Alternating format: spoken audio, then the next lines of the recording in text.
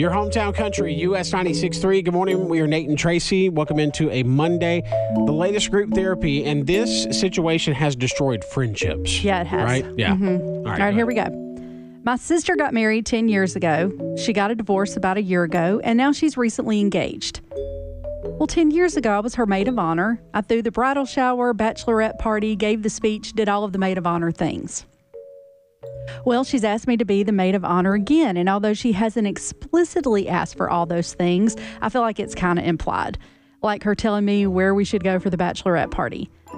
Am I expected to plan and pay for all of that again? Now, being in a wedding is already a huge expense, and now that I have children and other things I'd rather spend my money on, like taking my kids to Disney for the first time, is there a nice way to say, I'd love to stand by your side, but I can't spend all my energy and money on wedding things? Or should I just decline being her maid of honor? Clearly, my sister and I are close, and her last marriage was a mess, so I want to support her in this one, but I'm not sure what to do. This is a no-win situation. Yeah. I mean, become a parent, you got kids now. Mm-hmm.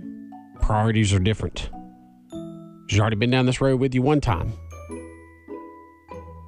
I don't know how you handle that. I mean, I guess you politely decline it. I mean, obviously, I know this situation has destroyed friendships before. But this is blood. This is your sister. Yeah. Might be mad for a little while, may sting for a little while, but eventually she'll come around, hopefully understand.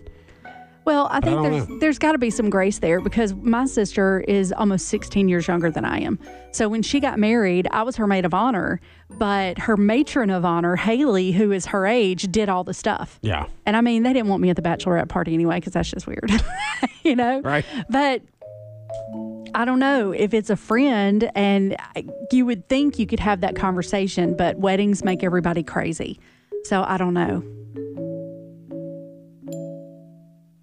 Is this a situation where you got too much money? That's where my mind goes. I'm like, I wouldn't be able to do that again. Yeah.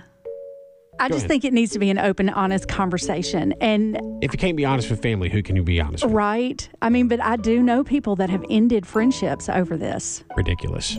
It is ridiculous. All right, 995-9600, what do you say? Somebody even sent a script. It's like, just say, I would love to be in your wedding, but I think you deserve more than I can afford. We had already planned to fill in the blank, like take the kids to Disney for the kids, and I can't afford both. This is what I can do. And then tell her what you can do, but I wanted to be upfront and honest. So if you need someone else to do these duties, they can, and I will help with what I can. I want to support you in every way. Yeah. I mean, basically just tell her up front. Somebody else texted in, and this is an interesting question. She's not a bachelorette. She's divorced. Right. She has had her bachelorette party. All she needs and deserves is at the most a small gathering of a few friends to tell her congratulations. Right, yeah. Does that narrative change because it's the second marriage? I would think so. I'm not going to lie to you. I mean, because there's that part of me that says, hey, woman, it's your fault that the first one didn't work. I'm guessing. I mean, well, that's a big assumption. Well, it's not your sister's fault that it didn't work the first time around. And now here we are. You just got divorced a year ago and you're already engaged again? I don't know. That is a bold assumption. Waking up next to you. Nate and Tracy. As soon as I wake up, they wake me up. Waking up next to you. Your hometown country, US 96.3.